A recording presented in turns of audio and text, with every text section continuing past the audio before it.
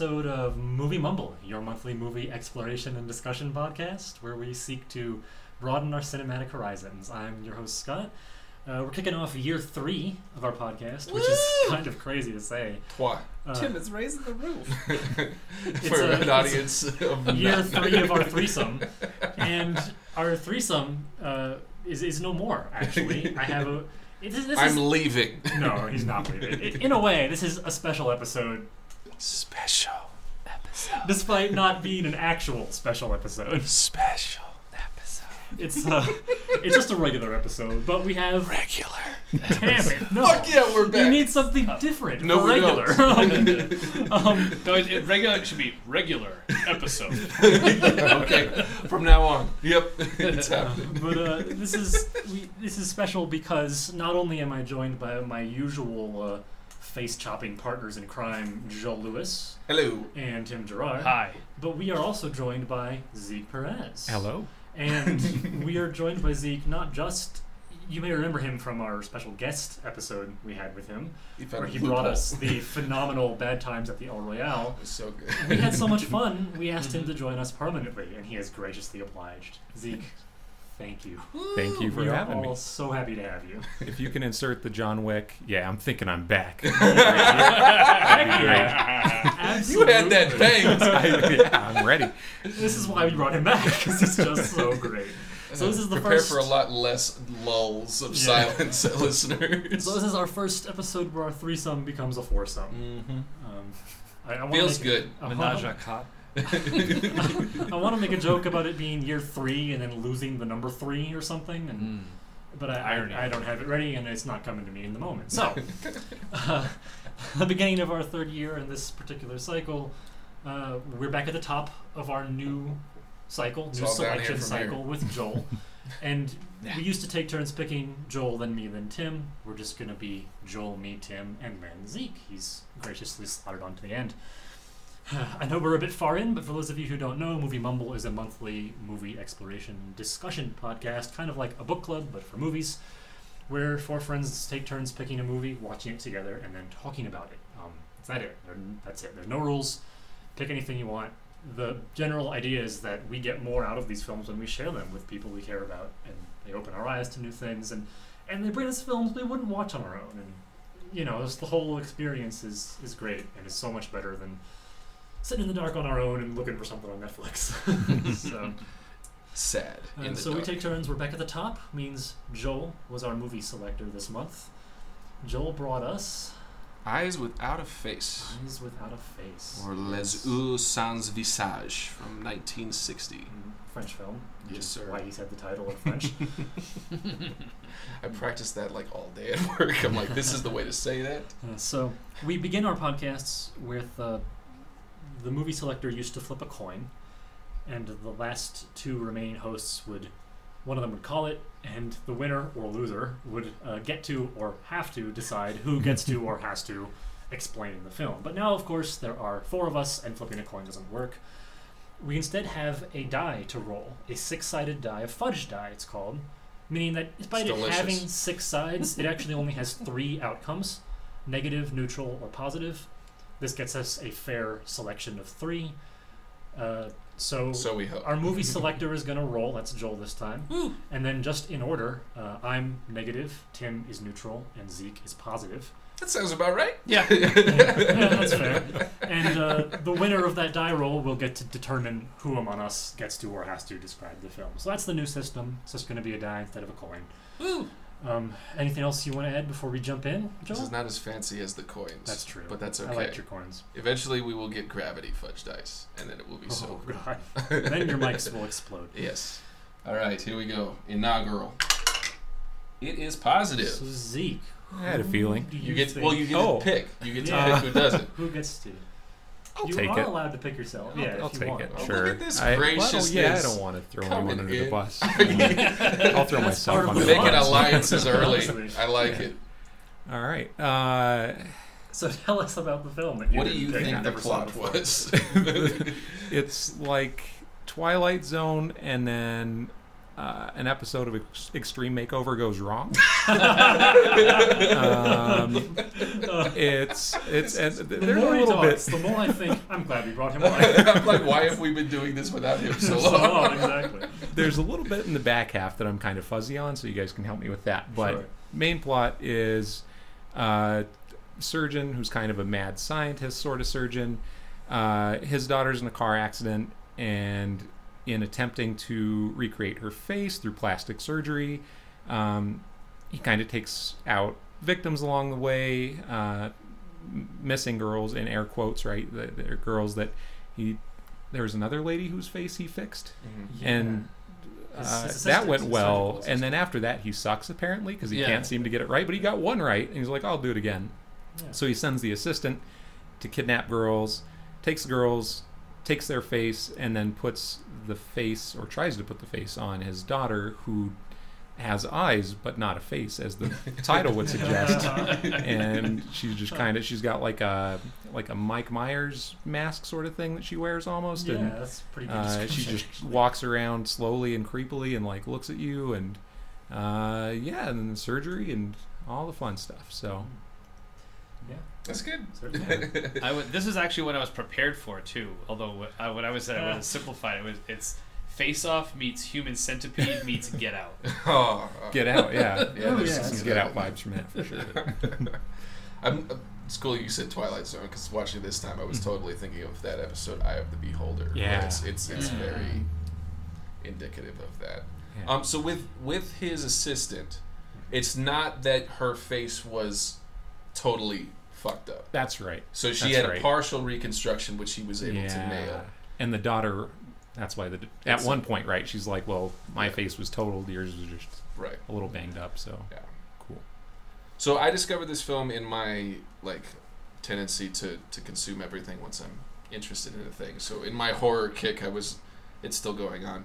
I was watching the episode of Movie Fights on YouTube. The main question was, what movie should Jordan Peele remake? And I think this was before it was announced that he was going to do Candyman. And then I don't know if they're the competitor, I guess is what they're called. They're not called hosts on that show. Sasha Pearl Raver had suggested this movie. And the way she described it was just like really eerie and really cool. So I rented it and was really creeped out by it. And I told you guys that I had watched this director's first film project was Blood of the Beasts, which is a 1949 documentary on slaughterhouses. And not mechanized slaughterhouses.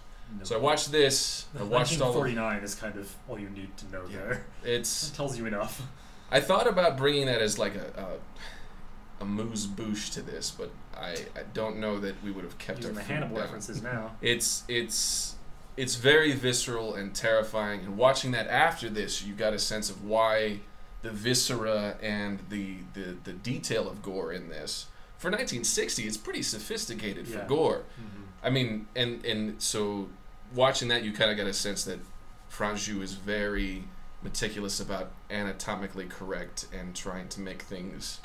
He's all about realism. And I was watching it again this afternoon. I guess I watched Judex, which is a later film of his, just kind of following what he does with film in terms of their realism. And I was noticing as the scientist or the surgeon comes home, we see every step of his entering the inner sanctum of his home. He drops off his assistant, he goes in front of the garage door, we see that door open, him go through, that door close. You see him go into the inner part, that mud room, and that door opens and closes. And then each step, you see all of the things that are walling in his daughter, but you also see every step of that process. So it's presenting it as real to life as possible. So when it gets to the point where he's removing that girl's face, that's a long sequence. I was noticing watching it again that it does. I think it's time. It lingers, Yeah. and you see every suture that goes into the edge of it. You see the pencil ring. You see the initial cut. You see the detailed cuts, and then you see it come away from her bloody visage, Mm-hmm. and it's just really interesting that he kind of sets that up earlier, that he's going to take you through every meticulous step of every mundane thing. And then when it gets to the horror, he's presenting it in the same way. So he's kind of putting them on these equal stances, that this is how these things would carry on in real life.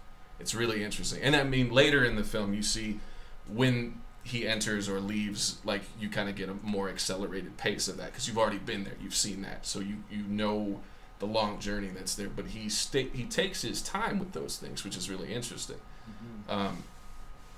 It just, watching that actress, and what's her name? Edith Scope. She is haunting. She carried the film, really. And you had said about Tom Hardy watching her before Bane. To become Bane. We don't know if that's official, but like, she conveys so much emotion just through movement. This kind of twisted, scared, delicate, but also sinister. I mean, when she picks up the scalpel in that last sequence, you don't know if it's to set her free or to do the carving herself, or just to kill her, even right. out of mercy. So it's terrifying, and that face is so uncanny valley. That mask is so well executed and just enough off and eerie that it's terrifying. And the one sequence where you see her face without it, and we don't even really see it. You don't. And it's such a great use of obscura that it's like so horrible that you can't quite picture it. Yeah. And it's horrifying. I had forgotten it was that earlier in the film that we see that. So it's something that just stuck with me, and I was afraid to watch it again before we watched it again, because it was like, didn't want it to give me nightmares. Just because the methodical way she moves, that how her eyes emote, and how it's terrifying. It's for 1960, for a horror film to have that visceral response from me, I was very surprised. And I mean, there's corniness in it. There's little things that obviously that's a body double. Even with her face, you can cut the second time watching it, you can see that it's rubber, but it's so, they focus on it so heavily that it's like it's really visceral. So that's me talking about it. No, it was great. I will confess, it wasn't as shocking as I expected it to be, but not. You know, you mentioned we should probably finish eating before we sit down to watch, and it is that there are a handful of things I've seen that are really genuinely were nauseating or shocking or what have you, but they were not typical, is the thing. Right. The more I watch, the more I learn that they're like literally the only one of their kind, or what have you. And some of those things I saw way too young. So as a result, the first thing you said was, "Oh, I thought about those," and then I watched this and went, "Oh, that's not so bad." But then, you know, the more the film went on, it was no, this is still pretty bad. You know. God. Sorry, there was this strange sense of relief at first, almost. It was a little also uncomfortable in a different way. That's also the great thing about having other people watch horror films for the first time. I'm finding is that like even the gasps of relief are invigorating as like introducing it. It's like they were really worried about this. I described it like in a way that was terrifying, so that was cool. But what were you gonna say, Zeke? I was just gonna second what you were saying. I think it was very unsettling, but I wasn't quite terrified. Maybe that's because it's a nice summer day and there's still light out. Yeah. It was dark when I watched this, and I was by myself, right, and drinking. But sorry, please. No, just but at the same time, there were definitely moments, right? So the heterograft scene where they're doing the surgery, you know, it makes you think in 1959 in the theaters, how did people respond to that? You know, because this barely made it through the censors. Wow. I was thinking about that when we started, because for most eras of American cinema, I roughly know what I'm going to get based on what the laws were and norms were at the time, but I obviously have no idea for French. Well, that's the thing. Like, for the American release, they had to take a major censorship cut. I don't know. I think this is the original print. Were they were still under the Hays Code at the time? Do you know? I wouldn't be able to tell you. I don't know.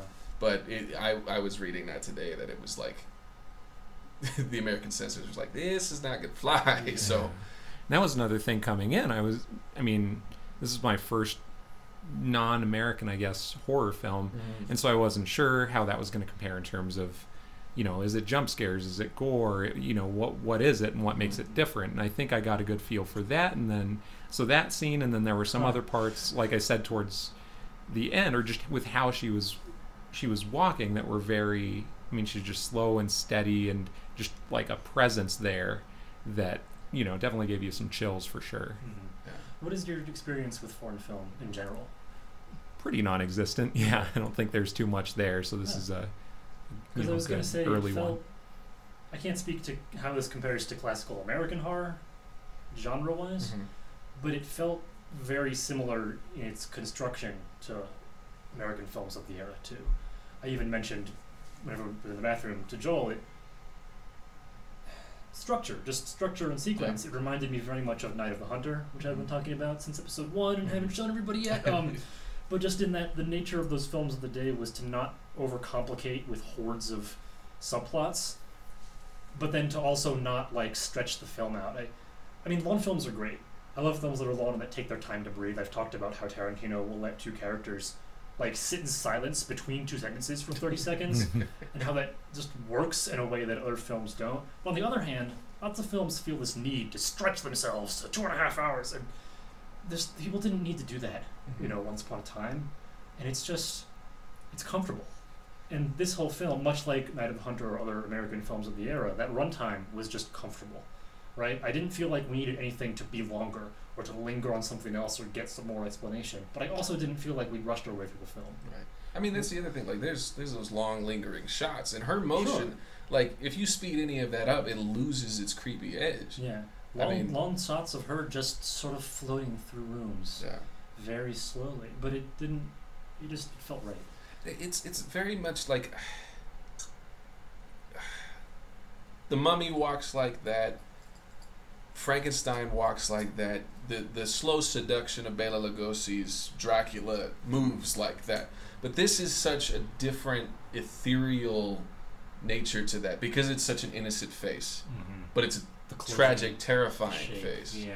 And it's not that she's trying to be intimidating. It's almost like she's a doll and she's delicate and she's trying not to hurt herself. Whereas you get the kind of lumbering, slow, this is a reanimated corpse walk with zombies and with Frankenstein. Same with Imhotep and the Mummy. And with Dracula, it's all about the seduction of eye contact and those kinds of things. So it's following from those examples of the classic horror film, but because it's in this very specific vessel, who's doing the flavor. But my point was sort of for Zeke's benefit. No, for sure. It doesn't differ hugely from the American films of the era, in my experience. And there's one subplot, and it's it's very close. In proximity, the idea of the... But like you, Zeke, I was not sure what to expect because it was foreign. Because it was I know what we would say if this was America, but it's not. So. And what was the runtime on this? Was it about an hour 20, hour 10? It felt on the shorter end, but like you said, in a good way. It's 90 minutes. Films used to be short. Okay. Right, yeah, films just used to be shorter. Yeah. Because they didn't load themselves with things, And again, not that... there are plenty of long films that need every minute. But that... Some films today kind of forget that, you can just be what you are and call it good. I've got to say, I really liked the doctor, the surgeon. He was almost the opposite of his daughter in the way he moved. It's because he's sort of dead the whole film. Mm-hmm. And at first he gives that lecture totally unfeelingly, and then the police call, and then he goes and identifies his daughter's body with no emotion, and comes away, and the whole thing, he just sort of moves like it's very mechanical. All the emotion of motion is in the daughter, and there's none of it in him. But then everyone else in the film moves normally, and it's sort of, he was pouring everything he had into trying to restore her. I don't know, just that he felt off to watch him move too. Discomforting in a different way. Her discomfort came from it just being unnatural, the actual physical motion, but his discomfort came from there's a man driving that thing, but there's something that isn't clicking, not much left. He's really interesting as kind of he's almost a proto horror researcher doctor character. I'm thinking of Loomis in Halloween, same kind of unyielding, will do anything to prove his point to whatever end. Like the idea that he's more interested in success than any kind of, it's all about the ends justifying the means.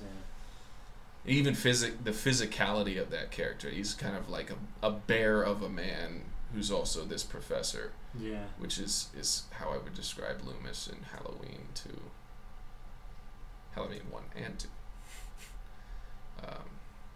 But Tim, you say things. Well, as much as I joked about it, I definitely saw like I do feel like Human Centipede was very much inspired by this film. And which is, again, not as a criticism of this film, but like once that was in my head, it definitely made this film less scary. Like, number one, because the guy's doing it to try to save his daughter, which he's doing fucked up things, but you empathize with him. You definitely do. Yeah. Whereas in the Human Centipede, like, the guy's just fucked up, and it's just like, well, I did this to my 3 dogs, so now I want to do this to 3 people for like no good reason whatsoever. And like, the fact that like in Human Centipede, like he shows to the people what he's going to do to them.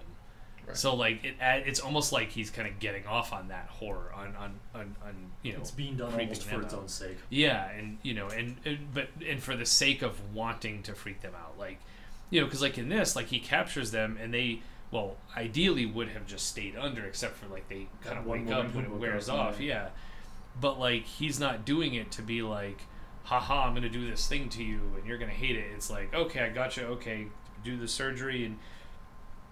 For the most part, getting like back to that whole machine like part of him, like he's very getting the ingredients he has to gather to work to help his daughter, and like almost cold. Like the only coldness he had to switch off so he would be capable of doing these things to these people. Right, but like but whatever concern I feel like when he's like sweating, it's more the stress of okay, I have to get this to work. Yeah, but yeah, like having to kind of turn off from the bad things he's doing, whereas I feel like in Human Centipede, like where he's like, yeah, like look what I'm gonna do to you. This is gonna be fucked up, and you're gonna hate that, And but even like kind of like to a degree, kind of the way it turns out, where like, it's almost like his quote unquote creation turns against him, kind of thing. Even that part of it. So yeah, it's almost like. Someone saw this and was like, okay, how can we make that fucked up so it'll actually scare and gross people out nowadays? And it's as much as we were joking, oh, we're gonna put your face on your face. It's like, oh no, we're gonna put your face in her ass. Like, it's so there is that. Remind me to circle back a little. Zeke, you also mentioned it wasn't quite as grotesque as you were expecting. I had a similar experience with Taxi Driver. Because for the longest time, the only thing anybody would ever tell me when I brought up Taxi Driver was they'd go, ooh, wow, yeah, that's a violent movie. Ooh, man, that was so violent. Ooh, that was it. That was the sum total of my experience. So finally, I sat down and watched it. I was in college. And it was really good. And 90% of that movie is bloodless. Until, like, the very last scene. Yeah. Where some people get shot. And there's some blood. It's especially for its time, it's more, James Bond shoots somebody and he, like, falls over, right? In the old PG-13 Bonds of the era. This was a lot more like they shoot and, blood hits the wall.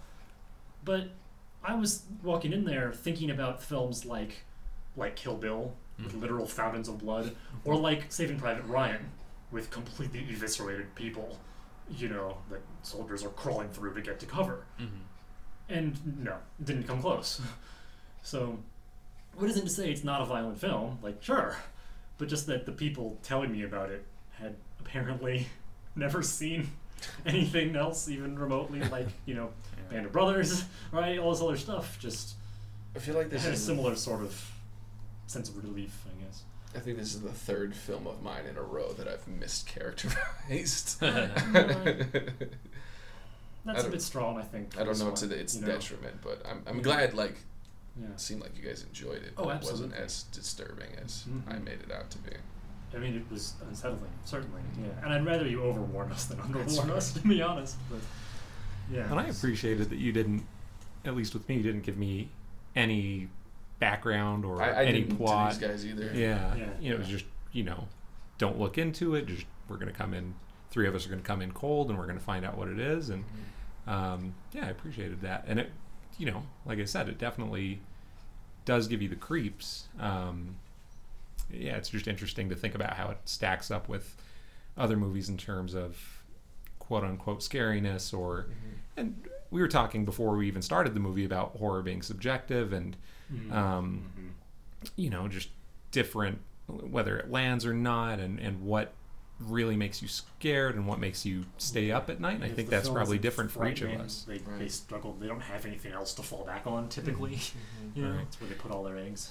And I think for me, I'm interesting with horror movies because I don't think I'm a horror movie person, but at the same time, when I sit down and talk with someone and they say, well, have you seen this? Have you seen this? There are quite a few that I've seen, but I don't necessarily seek them out. And growing up, I was always kind of like, if there was a trailer on TV, I'd turn it off, or I was always like hiding behind my fingers.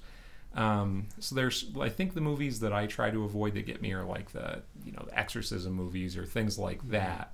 But this kind of movie I really appreciate at a deeper level than being scared. Like I enjoy the story and I enjoy the plot and all the cool things it does. It's more suspense than fright. Yeah. Yeah. They both, obviously, horror can encompass all sorts of anxious emotions. I definitely align this more with like a Silence of the Lambs or a Manhunter than I would like even Texas Chainsaw or I think one of the ones you recommended me that I haven't watched when I was starting my horror kick was The Omen, and I still haven't watched that. And it's possession stuff is one that doesn't quite appeal to me, and I don't know and that's the thing. Like I'm as I'm going through these films, I'm trying to figure out what does scare me. Like, I know Pet Sematary traumatized your ass.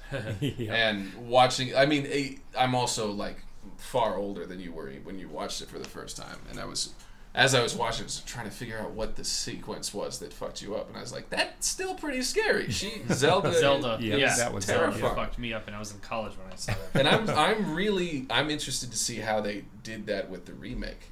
I don't like. Did the remake come out yet? Yeah, it's out. Yeah. It's been out for a while. It kind of just flew under the radar. I guess it wasn't all that. They just stopped advertising it. Yeah. But like, and I'm still trying to figure out like the things that creep me out. I mean, Texas 1 and Halloween, the first one, are and I think I'm more leaning to slashers. I guess I think I find those characters interesting and sometimes funny when it's Freddy or not. Well, Freddy is funny, but he's also a twisted fuck. But like Jason is the Mr. Magoo of the slasher. Like he just trips and falls and like he's strong and he's ugly and he's like twisted and he'll kill people in creative ways, but he'll also fall off the porch back into a bush. Like I don't know. I just enjoy. I don't know. I think slasher is the thing that I'm enjoying the most, but I don't know if it necessarily scares me the most. That's the other thing. Is like, what kind of fright do you enjoy? Right. And then what kind of fright is terrifying, and do you watch that on purpose? That's the thing. I was talking about the idea that when I was little and thinking about horror and avoiding things because of a specific thought of what it was, and now I'm watching all these movies and it's like there's so much nuance and it's not even close to what I imagined that it was. And like the jump scare thing is, I hate jump scares because those do get me, but it's also like cheap. Yeah. There's no substance to it. We're not building anything. You almost feel annoyed after you're done being scared at a jump scare. Yeah. It happens and you go, And they teased it for 5 times before with the music kids and the cat. Oh, come on. Of course, Alien, I appreciate the jump scares in Alien. Yeah, again. I think it does such a good job of hit setting or miss, them. right? That's like fair. all the rest of horror. That's fair. When it works, it works. Alien's just when such any piece a perfect works, movie. it works. We need to watch Alien. Yeah. We've all seen Alien. Yeah. I don't think I've seen Alien 2 or 3. Oh, we gotta watch Aliens. That's the second one. 2. Holy crap! You haven't? Oh, you would love Aliens. Is that the one on the you prison really would. planet? No, it's No, 3. that's 3. Okay. 3's weird. Aliens is the James Cameron. It's an action movie. Oh, okay. that Game over, also man. has horror elements, but it's an action movie. It's great. It's really good. In the same way, I would say it's likened to John Wick 2 in its good sequelness.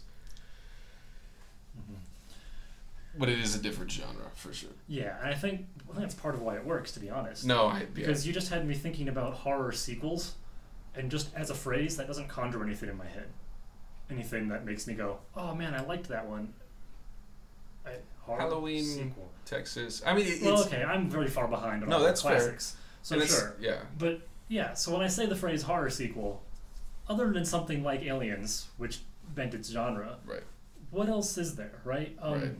You can make the argument that Terminator is horror, so Terminator 2 is a horror Right. sequel, but then But it's it's also also- much more actiony Yep. because James Cameron again. Yeah. You know, It seemed how to be do the you hack in the sequel 80s. horror? Honestly, Yeah. Well, I mean, Halloween 2... I don't really want to get into I this mean, too much. Final but, Destination we talked about earlier today. Right. It's the same formula. But again, that they were settling into something that wasn't like nuanced and flawless and artistic, but it was sort of like James Bond. They were able to just give you the next one, and as long as it hits the same basic notes and twists the other stuff around, you're gonna at least walk out of there satisfied. If I feel not, like you with know, horror, cheering. you kind of got the first sense of like franchise fatigue and the idea that, okay, we know that this title will Freddy sell versus Jason in space or whatever, right? I mean, Jason X in space, but Yeah. or Jason Goes to Hell. This whole like the idea that, okay, we know this name sells tickets, and we can make it for next to nothing because we just need a hockey mask, or we need like yeah. the Michael Myers Was mask. that happening alongside Rocky? Like- Rocky always sold well until 5. Well, it's, okay. So like that also had to trade on like patriotism and like the sport masturbation that those films are, which I fucking love. I love those Oh, movies. Even though 4 is one long montage, all that movie is montage. It's the same, much like with sports, you also get that with war films, that like you get the action-y sort of triumphant war film, Right, and then you get the Saving Private Ryan, right. and then you get Rocky and Raging Bull, you know, Yeah, as that's fair. these sort of, not just Have you relaxing- seen Rocky? No, actually, I I haven't think- seen a single Rocky movie. I think if you had seen the first one, you wouldn't have said it with such a tone of degradation in comparison to Raging Bull. Oh, I didn't. I wasn't trying to put degradation. I just was trying to call it the upbeat, The other one. and then the That's down, actually dark, a you know? pretty depressing movie. I think Zeke can attest to the first Rocky being pretty low Right. at moments. Yeah. It's eventually triumphant, but like Okay. Okay, then the later franchise No, compared that's to okay, I readjust my metaphor, but no, Raging Bull is a definitely more experimental film, and it's definitely targeted at a very different part of that fighter's life. I'd love to present someone like Rocky, and then one of the later Rockies by the sound of it, and then also Raging Bull and the Fighter as a package, the whole group, just about the Interesting. different ways you can present fighting movies, the different directions they can go, because that's what Arrival did with the. I mean, I guess I sort of spoiling something here, but Zeke, I have mean, you seen Arrival? Not yet. No. I'm going to plug my no, ears. it's okay. You're Buffett, buddy. I can rephrase it. Arrival's a sci-fi, and it's very good. It's got aliens, but it deals with a thing that lots of sci-fi films deal with, but it doesn't show up till the very end of the movie, Right. and it sidesteps all the predictable stuff and deals with it in a different way. And it was a little weird because I love it. The whole film's beautifully constructed and it's well done, and I'm really glad they did that. Like, huge points to them for avoiding the obvious and the worn and the tired. But while I was sitting there watching it, when the sidestep happened, I was sort of let down. I was like, oh, but like I thought you were gonna. Oh, I don't know. It wasn't quite as fulfilling, and it not because it did anything wrong, but because it sort of set me up for this expectation and then let me down. It didn't like surprise me with something else equally as good. It's sort of like, only because I love sci-fi so much in general. It was like, hey, we're gonna go get some ice cream today. I'm like, oh, I love ice cream. And we get to the shop and they're like, so actually we're going into a pastry shop. I love pastries, right? They're sweet, they're delicious, they're still desserts, but like, I was so excited for the ice cream, Right. you know, that it felt like a letdown. So like I almost appreciate Arrival more intellectually than I did as an audience member. Interesting. And I need to watch it again because now that I won't have that Right. and again, not that Arrival did anything wrong. Right. It did it beautifully. You know, it's just it was their fault that I was like so ready for the standard worn out tired trope. Mm-hmm. You know, I wanted more of that, and, Right. and when they didn't give it to me, it was like, I appreciate that. It's really smart, but oh man, I really wanted that. What it felt like today. But just that the fighter almost pulls off a similar thing in terms of the fighting movies because they don't quite deal with the out of the ring turmoil the same way that Rocky did in any of its films, or the same way that Raging Bull did. They do deal with that subject, but they approach it differently. Does that make sense? Mm. And if you went into it thinking it was... I don't know. I feel like Fighter is pretty similar to Rocky in its dysfunction outside the ring. I think, Right. Yeah, but Yeah. that's fair. 'Cause yeah. but I mean, But it's, it's of a a very different intensity. no. I think Yeah. that's fair. There, And there's before I go any further, the fighter is the Mark Wahlberg, right? yeah, Yes, no, because that's the one I'm obviously. talking about. Yeah. I just okay. No, I we're want to make sure I'm using the right title Yeah. here. anybody see Cinderella Man?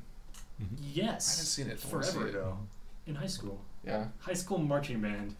On the, we traveled really far, Mhm. so we got like coach buses for our travel, and Oh, did you watch it on the bus? we would always watch some kind of sports movie Uh-huh. on the way. Is that how you Hoosiers watch or- Drumline? No, Or- we didn't. We never watched Oh, Drumline. That was on a blacklist. What? Racist. Racist. Not officially, just sort of unofficially. It was Oh, like it's okay. got to be something else. We do this all day. Mhm. We watched Hoosiers. We watched Radio. We watched Cinderella Man. So God, radio. I haven't thought about radio. etc. We watched Hoosiers too. That's all a good sorts one. of those. Yeah. That one I was actually really enjoying. Yeah. We made it where we were going before it ended, and I was like annoyed. Whereas others I was like sort of watching while we rode, and then of course we finished those because those were the longer trips. Right. Of course. But This is informing my future picking because I'm gonna bust out a sports movie for sure at some point. Yeah, So of we'll course. see where I go. mhm. Or several. Or several, or everyone. I think more of my friends need to have seen Rocky. Because there's so much I want to reference in it that only Zeke gets, and it frustrates the hell out of me. I'm sorry. It'd be one thing if they were bad movies, and there are some of them that are bad, but at the marrow of them, they're pretty good movies. I have seen The Karate Kid. That's That fair. I can That's a great movie. make you proud on. I actually really like the remake too.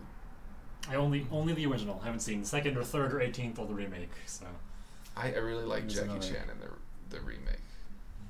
That's where I was like, this man can really fucking act.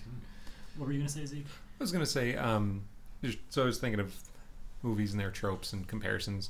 And Tim brought up earlier Get Out, Yeah. you know, as that plays into Eyes Without a Face. And I was seeing that the whole way through, too. Just, especially you've got the doctor, right? And he's got his motives. And I think in Get Out, obviously, he thinks he's doing a right thing. It's not, but for him and his family, The it greater is. good. Right. Yeah. And but then you've got the assistant who's just going out and scooping up bodies to bring back to him as ingredients.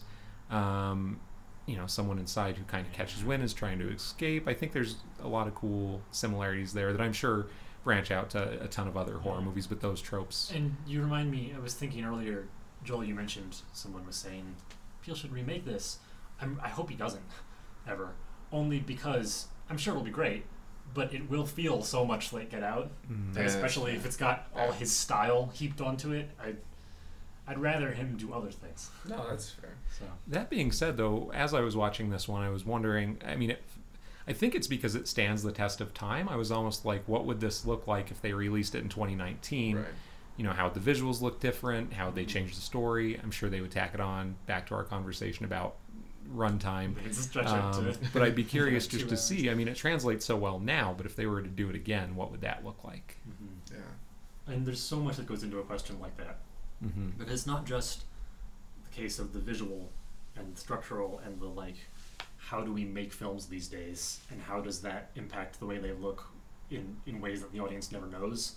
You know, like, is the camera angle wider, so now the sets have to be bigger to fill the lens, and now the rooms look different because they're twice the size. Like, there's that sort of thing. Mm-hmm. But there's also just that filmmaking is constantly influenced by the society it's in of the time, whether on purpose or not. Right. And this film may not even look remotely similar. I mean, we really don't know.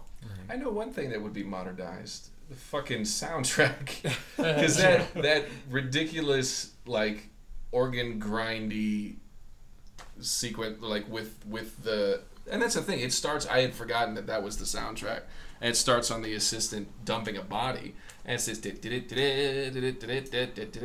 like it's so unsinister. What was it like? Always Sunny is what you guys were thinking. It was Curb Your Enthusiasm. Curb, yeah. And Pee-wee's Big Adventure too. Like, Yeah, it's just like so carnival silly. music. See, that's funny because I did think of that as sinister, but now that you're talking about it, because it used to be, That's just, fair. it was so common Yeah. of an era that It has kind of like that like sideshowy. it had that like, sort of like, let's associate something that's supposed to be cute and like That's make it fair. seem weird and contrast it to get Right. something creepy, and the whole total effect will be unsettling. And it sort of became almost tautological of, you feel unsettled because you're used to thinking this is unsettling because you've seen 20 movies that do the same thing. And I'm just thinking now, like Yeah. if they put "I Got Five" on it behind that, like it would be fucking creepy. Like just because that song is so creepy because of how it's used in Us. We also wouldn't see a man slap an assistant, and you wouldn't. Well, you might see it, but it would be played off much more sinister than this is. Yeah. About them taking the shoplifter's girl's address for use later, nefarious or otherwise. Right. I need to make sure that I'm also woke poking myself on the things that I'm picking. See, it's funny because I'm not sure I agree with you about the slap. I think we might see that anyway. No, Depending on who was making the film, it would either be totally unchanged because they'd be counting on it to get by as like a, she's getting hysterical because we're hiding corpses and the corpses are other people and we're killing people, and he has to just be like, get it together, we need to keep going. Right. And they just leave it and hope that it would stand. Right. Or, yeah, they'd like rush to make it woke and then really drastically other thing change about- it. One or the other. Within the context of this film, what that does establish is her loyalty to him.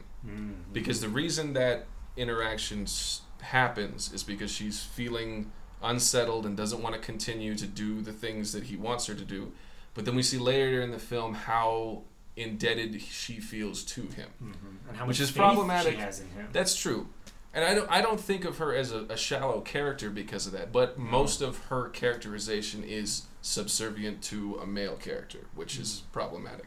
But we understand that character. We understand her devotion, her loyalty. And to be fair to the film, that could have been a male character, and the film wouldn't have really changed. That she's basically She's Igor. just the She's the an assistant Igor person. character. Right, Yeah. exactly. And I If anything, I yeah. would rather it be a woman because it provided a bit of a connection, not just for the victims, she can like pick people up and she's a woman and seems trustworthy, but like for the daughter. That all Yeah. the conversations with the daughter felt this sort of shared kinship, you Right. know? And it would have added distance if the assistant was a man. she's also that shining example of the success of that exactly. scientist, of what he's capable of and the good he's capable of. And to be fair, there are a few moments where she's loyal, but she challenges him, right? That's I fair. mean, she, Yeah. you know, She has when she stands agency up to to a him, says, certain "Hey, we extent. can," you know, and then he slaps her. We talked about the slap, but then there's the other moment when he's going back into the mausoleum to dump another body, and she's standing outside. She's just looking around, nervous, and almost looks like she's on the verge of tears, right? Just Yeah. like she doesn't want any part of it anymore. So I think she teeters.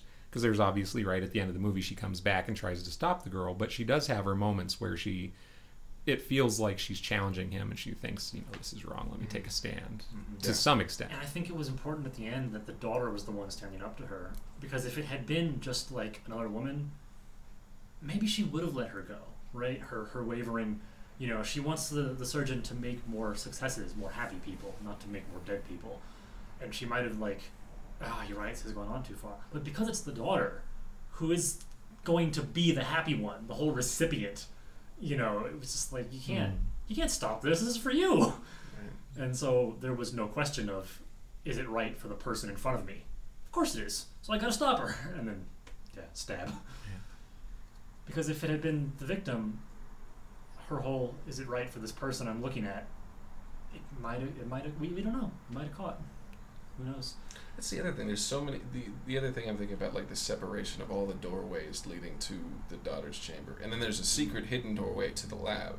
So there's so much separation between Christiane and the father's process, and she's put under when the other one's put under. So she's not been in direct contact. He's keeping her elevated above, like, isolated These in two the normal world. Separated that way, and when she sees the girl come to, it's this realization of, like, look at the horror that, like, this is miserable, and I'm not happy because I'm damaged this way, but I don't want somebody else to go through that.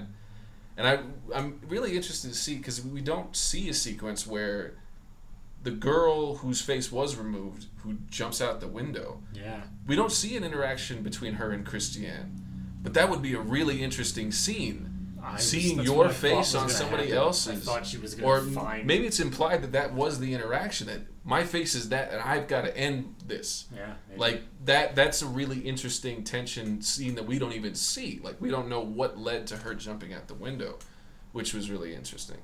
I also wanted to say that, speaking of tears with the assistant, the tears on the mask. At the end, holy shit, that was good. Like, it just really well captured. I just, that's as emotive, as emotionless as that face is. It carries so much weight with just a simple water droplet on it. It just was so captivated and haunted by that face. It's insane. I really appreciated the dog scene that came from, because earlier on we get the dog scene where she goes down and she's just very loving and petting each dog, and the dogs don't care about her face. And it takes the time, and she's up with each one of them. You kind of wonder where that's leading, and at the end she sets them free, and she kind of breaks down in tears. She feels and this kinship with these caged animals. And I'm sure there's some very powerful symbolism there, right, with what do the dogs represent and everything. But I really appreciated that little thread that you get a snippet of in the beginning, and then you hear their barking all throughout the movie, very aggressive and very dark. Yeah. But then in the end, it turns out to be a happy thing. She sets him free, and I'm glad it came full circle and closed that out. I like that. John Woo must have loved this film. The doves at the end. Right? I think he liked Franju, period, because I watched Judex too, and doves figure into that too. That whole, like, walking slowly, holding a single dove in a hand to symbolize freedom or releasing, like, is Blade Runner. It's in Judex too, right? Like, yeah. Holy shit, yeah. Yeah. Damn. R.I.P. The Bible. Oh, going biblical. Okay. Oh shit. If we want to talk about source. Okay, Pastor Tim. But, like, it just the use. I mean, the idea, like, even just Face Off, period. That concept has to have been in his wheelhouse. But, like,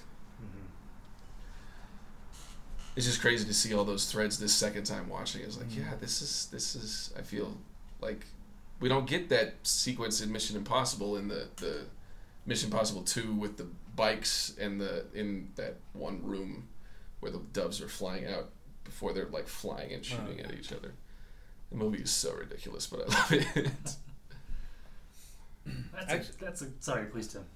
No, I was going to say something else that occurred to me, and I mentioned this during the film, how, like, her mask reminded me of Tom Cruise's mask from Vanilla Sky. But I just remember that was also a remake of a foreign film that was a Spanish foreign film, Abre los Ojos, which means open your eyes. So it's almost like, and it was a similar sort of thing where this guy gets into an accident and his face is horribly damaged, and he's kind of wearing this mask, and it's like how he's kind of, like, operating, and it goes in kind of a whole different direction where part of it has to do with, like, you start to see all these things from, like, pop culture kind of bleeding into what's happening, and it creates this really trippy thing, which kind of leads to what the big reveal is. So it's very different from this, but, like, again, that same sort of thing where it's just like, all of these kind of correlations, like, like someone saw this film and was like, okay, like the idea of the fucked up face and something about the eyes, okay, how can we turn that and make it a different thing? Minority Report sort of did the opposite, actually, because in that, it also got Tom Cruise, in that your eyes are everything. Your face is basically irrelevant, because your eyes are, all the computers, they scan your eyes, and that's how they get your identity. and they advertise to you. They know who you are. Your door access, everything's attached to your eyes. So Tom Cruise gets new eyes put in when he's a fugitive, and then he's basically invisible. He's still Tom Cruise, and doesn't matter. People even don't Mr. recognize Chan, him are too. you here for more khaki pants? Right, like there's the whole he's walking through a shop and the ads he gets are just bizarre because there's someone else's eyes, and it was weird that like it's the same face, but he's basically invisible now, basically a whole new person. And then of course at the end he gets to a person who he knew closely, and that guy recognizes him, despite the eyes, because we're humans and we use faces. But it's an interesting sort of flip flop from what you mentioned in Middle Sky, where the face is the important part. Yeah, face without eyes. That's the thing. I mean, this also follows from the Phantom of the Opera too. Like, that's the thing. Like the mask as shield of deformity is one thing. Yeah. And when you use it in Halloween, Michael Myers becomes the shape through it. Yeah. He is this soulless force.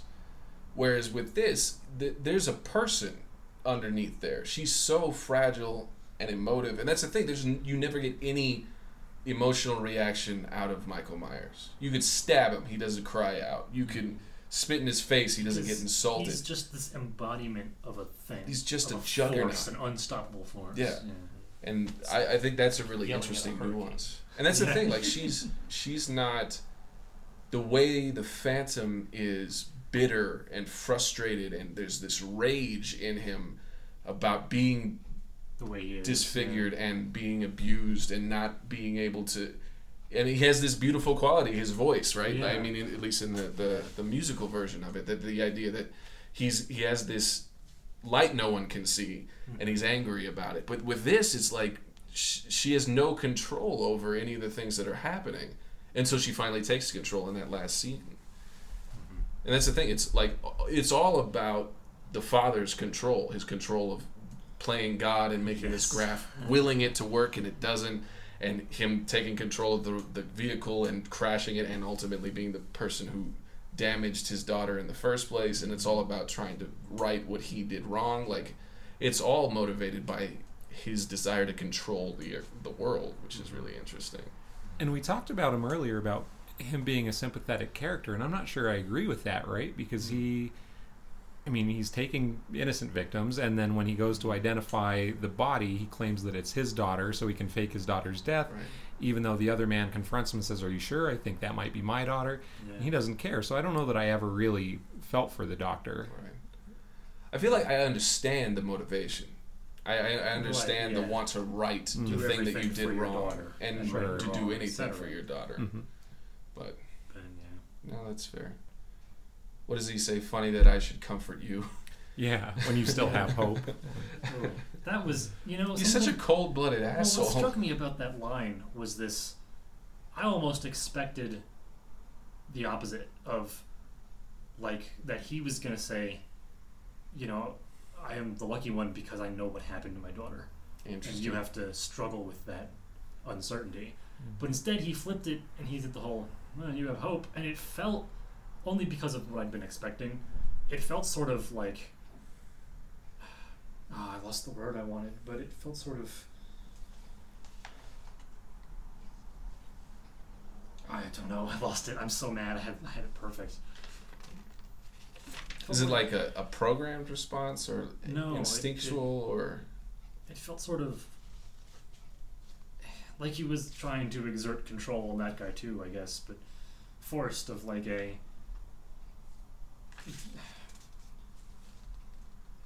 Well, he's like, also. You should be happy. You have hope. Like. Right. Well, that like maybe. That makes sense, because what's keeping him going is the hope that he can fix it. Right? Right. So that's what's driving him, and that's what's keeping him... Right. That's the phrase I was looking for. Was it felt like he thought he was giving that man a gift. Yeah. No, I totally see that. No. But you have hope. Right. You're welcome. Right. And whereas I was of the mind that it was the other way around, that, like, knowing is better than not knowing. Right. And he had, like, twisted that into this, I'm being generous. And it just made my stomach turn. Like, you! Yeah. That interaction was great. Yeah. Oh, I like that. I also thought it was really cool the way that they showed the necrosis of the graft rejecting through photos, because that was almost more. They needed time to pass. Yeah. Right, and it was almost more gruesome than showing it. Like I almost pictured it the way they did Lon Chaney's werewolf transformation, where it's like on screen and you can see that it's matted over as it's changing and changing and changing, but this like allowed you to fill in the gaps between those times of like, how is she eating? Is it falling off her face as she's trying to eat and do these other things? Like it did stink. Yeah, as it's rotting off her face, and it doesn't go too far either. It's just like you just see it to the point where it's about to go, and then you're like, oh shit! Like and then they give her back the mask, and that's you the see last her. nail She's in the moved coffin. from the bed to the floor because she's sunk so low. She's face down again. Because she had this taste of it. Like Yeah. I was almost, and when she has her face, she's almost more creepy and scary than when she had the mask. Because you can tell she doesn't like it. Yeah. It doesn't What is feel she, right. She said, I look like someone who, it looks like someone who looks like me, but comes from the beyond. Yeah. She can just like, it's not me. It's just someone else's face and it's not right. You can tell it doesn't sit well. Yeah. Yeah. And then the extra beauty of that is they did that whole sequence for like $8 because they got the actress, they put her in the one costume, which was basically one of like 2 costumes she wears throughout the entire film. They put her in the same room, and they had one makeup artist and a camera guy.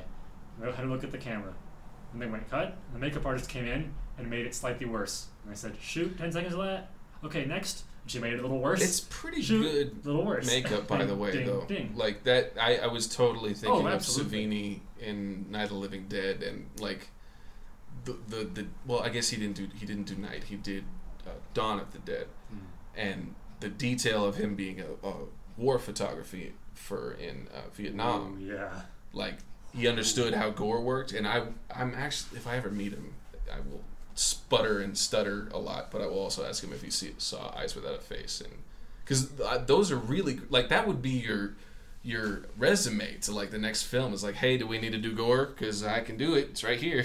Like I thought those were really, really realistic, and you kind of saw it sag too. You saw the shadow change as it was falling off her face. Like that was really incredible. And they did that whole stretch of movie in like 2 hours one day. Yeah. Which is brilliant film craft. Yeah. Damn. No, still shit. She freaks me out. She's scary.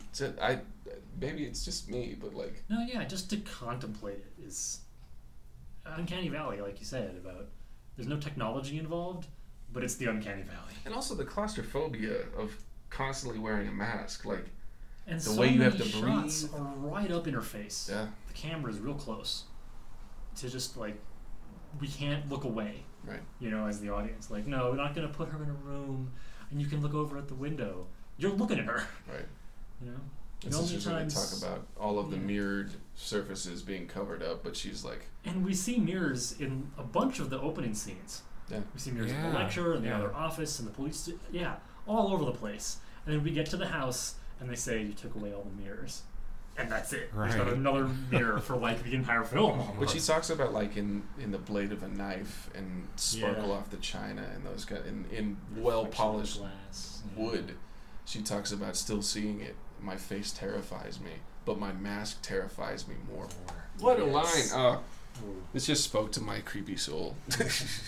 And I love the initial reveal too. Doctor walks in, she's laying face down, she turns to look at him, he says, you Where's should your wear your mask? mask more, get in the habit of doing that, and it kind of keeps delaying it and keeps your suspense building and wondering what's she going to look like. We wonder if he's telling her to wear the mask that's healthier and it protects her damaged face. But then, thinking back on that now, the way you said that, Zeke, I think it's because he didn't like looking at her either. Right. He couldn't bear to do it. It's the direct result of his failure. Mm. That's really interesting too, because the assistant doesn't cringe away from her face. Because her belief, her faith is so strong. She sees it as a temporary I've seen thing. horrible things. It's Yeah. gonna be better, right? I was you, exactly. and you she can sees be the better. person with the Yeah. temporary affliction. Yeah. Oh man. That's the thing, like with a remake, or like, would you take the assistant's face? Because what a great undermining of that loyalty, that trust. Like, this was the one that worked. Yeah. Right. I could do it again. I can do it again. This one. like that would be a really interesting way to revisit it. I don't know that I would want it revisited, but that would be cool. But yeah, thank you for bringing this to us. Yeah, Thanks for I watching enjoyed that. it. Yeah. Yeah. It's a fun one. So, I suppose it's time to move on to my favorite segment of the podcast. Yes, indeed. We're going to put it right here. It is time for another situational movie recommendation. Situational movie recommendations. So I have one that is on theme. Yes. What movie makes you sick to your stomach? Or would you show to others to make them sick to their stomachs? I guess I'll go first because I was going to overthink it, but we mentioned earlier Pet Cemetery and the Zelda scene, and that probably is it. Zelda for makes me. you sick. I think so. I think that would probably be it for me. Just that. I think I saw that when I was probably like 11 or 10, and so that was a pretty young age to be scarred by that. And just her features, and just you go in that room, and there she is, and yeah, I'm gonna go with that one. Yeah, I think I'll go with Human Centipede. Like, See, I haven't even seen that. I feel like that's my Oh, answer. okay. Like, just the idea of that. yeah. My mom is won't even let us say the name of that movie around her. So of course me and my sister do all the time. But yeah, no, it's just like it's unapologetic. It's just like I said, there is no understanding or empathizing to any degree, no redeeming quality. Like, it's not like, oh, okay, well that's why he's doing it. It's just like why? Like, it's just absolute madness. It's absolute like, the degree to which these people are disfigured, and somehow, I know this isn't the reality of it, but somehow in the movie it's almost like worse that he's trying to keep them alive, as opposed to here, like, these people kind of run away and they die. Like, it. We Not never for the get to- characters. we never get to see what the surgeon would do with someone after he's done with them. Right. Yeah. Because they're all dead already. right. you know? So it's like this convenient way to not jump have out to the think window. about them. Right. Yeah. But like with this, no, the idea is like, well, no, you're just gonna live like this. Like, this is my goal. Like, there's no, okay, this I'm trying to improve this person, so you're unfortunately collateral damage. Right. It's just like, no, like, I'm gonna just mutilate you for no reason, and just in the worst possible way too. And like, when it it finally gets to the point where he gets to see his creation work the way he intends it, you're just like, oh god, like there's just like, yeah, it just when you think you're already grossed out enough, it goes to that next level that is inevitable. Like, this is how this is Supposed to work. supposed to work, yeah. And then it gets there, and you're just like, fuck, this is worse than I thought it would be, and yeah, even how it ends too. Have you seen it, Scott? Yeah, God, forever ago. Yeah. Somewhere. Have you seen it? Half watching while I was Nope. doing something else. I don't know. Yeah. That's probably a never watch for me. Yeah, like don't ever. No one should Yeah, watch you just it, reminded you know? me of something too that I'm not actually I know not. I'm three not of even gonna those say. movies. I don't want people to watch it. Yeah. It shouldn't. I'm not. No, like I don't think it should exist. Right. Yeah. But in keeping with my typical theme, I do actually still have two answers, like always. And they're not that film that shall not be named. I actually have one like that too that I'm not going to name because that's the Yeah, other one that makes I me don't sick want for people to different go reasons, watch so it. yeah, I'm I not don't gonna- want it to Yeah. get supported or to exist. So. Right. I think I know which one it is. Well, the two sort of human gore doesn't bother me a whole lot. I mean, I obviously in film, I've thankfully never had to experience that in real life Right. of any kind, but it doesn't. Animal gore bothers me a lot more for some reason. Violence towards animals. I don't know, like when we're talking medically about like procedures, or even just in terms of education, or I'm reading that book right now about forensic science, history Right. of forensic science, and I'll talk about like the things they did with the corpses without gloves. Right. I don't care. I just oh yeah, okay, But like Sarah will come back. My girlfriend's studying to be a vet tech and talk to me about a thing they learned in school, and she's like 30 seconds in and was like, no, like I can't. You're gonna make me puke, and it's not even nearly as gross. So although that's a thing, I don't think I have a film that covers that. Thankfully, I guess, because animals. But the things that have really ended up twisted in my stomach almost didn't do it on purpose. Like, nausea wasn't their goal. It was just the end result of, like, films like Nightcrawler or The Witch or The Invitation where the suspense just ratchets up throughout the entire course of the film, and by the time you're at the end, you're so just like waiting for something to happen that your body is just like you're gonna throw up out of just dread, of what's coming, like anticipation anxiety. But so I mean those are one sort of I think Nightcrawler probably did it the most acutely, like towards the climax of that film. But then the other one just similarly, Life is Beautiful. Honestly, again, just that like the sum total punch at the end of that film just hit so hard that like my body rejected it. Right, like there were so many emotions and all of them were negative. There was just this like anything else would be better than suffering this feeling right now. Gotcha. And there was this inclination to like this physical reaction to it. I feel like Zeke can attest to my reaction to this specific scene, Inglourious Bastards. This is the only time I've ever walked out of... Well, no, I walked out of Paul Blart 2. Yeah, that was... we went to that movie to hook up, and it was so bad that we couldn't even hook up with it going on in the background. It was so bad. God, that was like $14 wasted. So, Inglourious Bastards... There's the shootout in the bar when they discovered that the one guy is not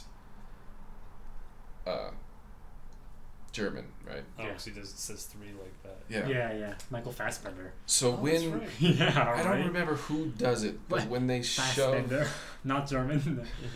Sorry. No, it's all right. When they stick, I guess it's Brad Pitt sticks his finger through the bullet wound in the woman's leg.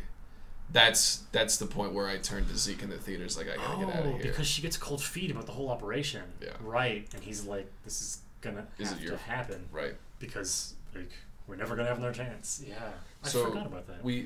I walked out and Zeke was very angry because he wanted to watch the rest, and he also knew what a Tarantino movie was. He's like, what the fuck is wrong with you? Yeah. And then I think it was like 2 weeks later we went and saw Repo Men, which was That's who was it? It's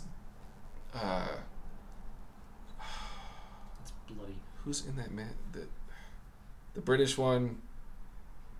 And is it Forrest Whitaker? Forrest Whitaker and Jude Law. I think that's who it is. And that's all about like reclaiming organs and shit. And I sat through all of that. We came out and we were almost on the same part of the pavement. He's like, so that didn't make you feel gross? Like, why did we sit through that one? You couldn't handle this. And I don't know. It was like stylized. There was just something so blunt about. And it's Tarantino gore, which is a different. Was that your first Tarantino movie? Right. Yeah. Different kind of gore, I guess. Yeah. But to be fair, there isn't often rhyme or reason to what bothers someone and what doesn't. No, that's fair. But it was just like, I just watched them eviscerate a dude for his kidney that he isn't doing payments on anymore. And that was fine. And it was because of the music and the display of blood was cool. And then you're the one that introduced me to Silence of the Lambs. And then I watched Hannibal. You're welcome. And thank you. The Fannibal community also thanks you as well. Fuck you, NBC. For canceling my favorite show. That was kind of, that might have been like the first like real gore I had ever seen, and it was also like, I think it was IMAX. I don't know if it was that big, but it was like on the big screen. It was sort of unexpected. And that's the first time I remember like a visceral, like that made me really sick to my stomach. And then I don't know so much like actually nausea, but just like numb and gross and tight knots would be Funny Games. Ooh, yeah. That I can see that there. And I think it has to do with just the matter-of-factness of the violence. Yeah. That might be another thing that was about Tarantino's. Because it was just so natural. It's like, that is big enough for my finger. And I know it's going to hurt like hell. And it just was like, I don't know. It's just such he spends all this time setting up the character like that, Yeah. Because your introduction to Brad Pitt's character is Nazi scalps.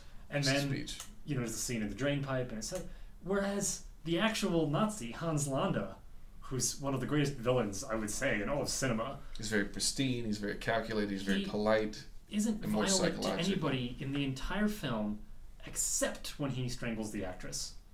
The one time. In the entire rest of the film, he almost doesn't even lay a finger on anybody. And that contrast was drawn very much on purpose. That's fair. You know, so yeah, Lorraine comes on down to the basement, and as soon as it's like clear that she's not really on board, like, yeah. But it's sort of unexpected. There's not all the build-up that you got like with the bar shootout, but there was all that tension, and then you expect a certain amount of flair to Tarantino violence, I guess, and that, especially in that film in particular, there's plenty of flair to the violence. That might so be for the that most one moment, unstylistic blood moment. Yeah. In his So for that films. one moment to suddenly just shove all his expectations to the side it hits. Yeah. Yeah. I totally see that. There's also the Mr. Creosote sketch from Monty Python's Meaning of Life. They just keep shoving food into Terry Jones's face. He's this humongous fat suit. And they give him this wafer-thin mint to end. John Cleese, as the waiter, runs for cover and just projectile... Well, I guess he had been projectile vomiting. At this point, yeah. Yeah, he started the exchange by projectile vomiting and then get a bucket and then into that and onto the menu, and then he has this wafer-thin mint and just like this just immense, You nasty reminded me of explosion. Seven. Oh. That which I is think fair. That's the intersection for me of thing that was actually gross that actually made me nauseous. Yeah. Think there it is. That's Yeah. the intersection. Yeah. The harness is one of the most diabolical, disquieting, sickening things ever devised in film. And what was so gross about that was that because like a death trap's a death trap. I don't know. Right. Like I said, the gore doesn't bother me there. Right. But was that with this? It was like the body did this to itself. Not entirely, obviously. I mean, the guy's responsible, but like that. You know, the human body like rushed to accommodate, and that was the cause of this. It was quote unquote natural, you know, biologically, and that was the thing that really just. Bodies shouldn't do that. Or are you talking about the... That's Seven. No, I mean, which sin, though? I mean... Sloth or... Sloth and gluttony, I guess. Sloth Both, and honestly. But what I was thinking was lust. One, yeah. Oh, yeah. That one fucked with my head because it just... The psychological damage done to that guy also was really twisted. Yeah. Well, and that's the one that I feel like they also... You really have to think, like, they set the stage for your mind to piece that together. Yeah. You know, like the one where, like, cut off her nose to spite her face. You're like, okay, yeah, that's horrifying, but it's like, but you have the sleeping pills and you take this, whatever. But to just, like, to go through that process of, what that must have been like for that guy and what, how that played out, and just like, oh, God. Horrible to contemplate, Also, like, they go to this shop and they're like, you built this for somebody? Yeah, this is not the weirdest thing that we've built. Yeah. What the fuck? Yeah. And then, although, to be fair... I really like that movie, though. That also points out the difference between, responsible use and irresponsible use, I guess, to be fair to the builder, But I'm also thinking of, is it Blade 2 with, like, the wobbly fat vampire who's like just hooked up via IV to the blood bags of the storage facility, and then you open the curtains on it, just like is melting in this globuous mass of... That's pretty gross too. I thought of another one too. It was District 9. Which part? When it's been a while. I love that movie. I haven't watched it in a long time because I thought it was so good. I wanted to let it sit for a minute. Well, so first of all, like how the main character gets like sprayed with the stuff, and he starts turning into like one of the aliens, shrimp things. Yeah, the prawns they call them. Yeah, but then like once the government realizes this and how they're like trying to like utilize their weapons, but they can't make them work, so they bring him in. They're like, well, wait, you've got to, and like the coldness of how they're like, okay, put this here, and they have the prawn over there, and he's like, no, and like they're kind of shocking him so that he'll like pull the trigger, and he's like, no, I'll do, and just how expressionless they are about just like moving him through this process, like, you have this weird thing that happened. Okay, you're not a human anymore. You belong to us. You no longer a living creature. Yeah, like that whole, and just watching him like kind of morph more and more and more, and it was just like, oh God, like Which is kind of funny too on the humorous end of that. I don't know if any of you had watched the newer episodes of X-Files. No. They kind of made fun of that whole trope of a human turning into a beast, right? Mhm. Except for some reason it's always that way, right? So they had this creature that was like a wolf that turned into a human. And we were hearing about it from the human, because you always hear like, oh, I turned into a wolf and then I woke up and Right. I had this insatiable urge to eat flesh and blah blah. And he's like, yeah, I had this insatiable urge to go get a. Actually, I think it's the same actor who was in District 9 in Really? this episode. That would be Okay. great. But I he's didn't see like, that. yeah, I had this unquenchable urge to go get a job. He's talking about all these like stupid human things that we do, and it became this instinct and how he didn't I understand need it. to be because- famous. I need to have hobbies. I need Yeah, to be yeah, it was like well-rounded. stuff like That's- that. It was this like really cool twist. And this whole time they're like looking for a monster, and like this guy keeps popping up. So like, oh, he's a guy who's turning into a monster. It was like, no, he was a wild animal that turned into a human, That's and that was like. funny.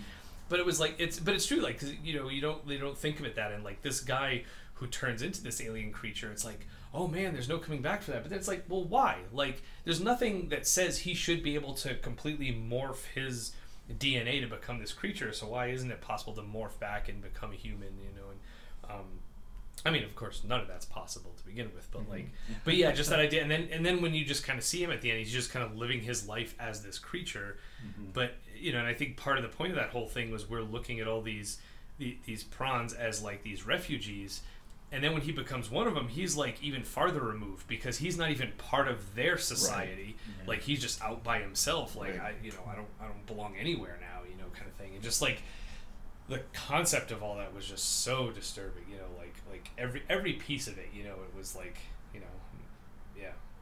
And yeah, it's one of those things you wouldn't think of. It wasn't meant to necessarily be horror, but just Yeah. like the way it was done and how realistic everything It was. was And, sick of them. yeah, and like exactly. and their treatment of the prawns, like who weren't like explicitly threatening, and just like, yeah, you're gonna push you here and you stay here and you do this, and if you do this, we're gonna come after you, and yeah.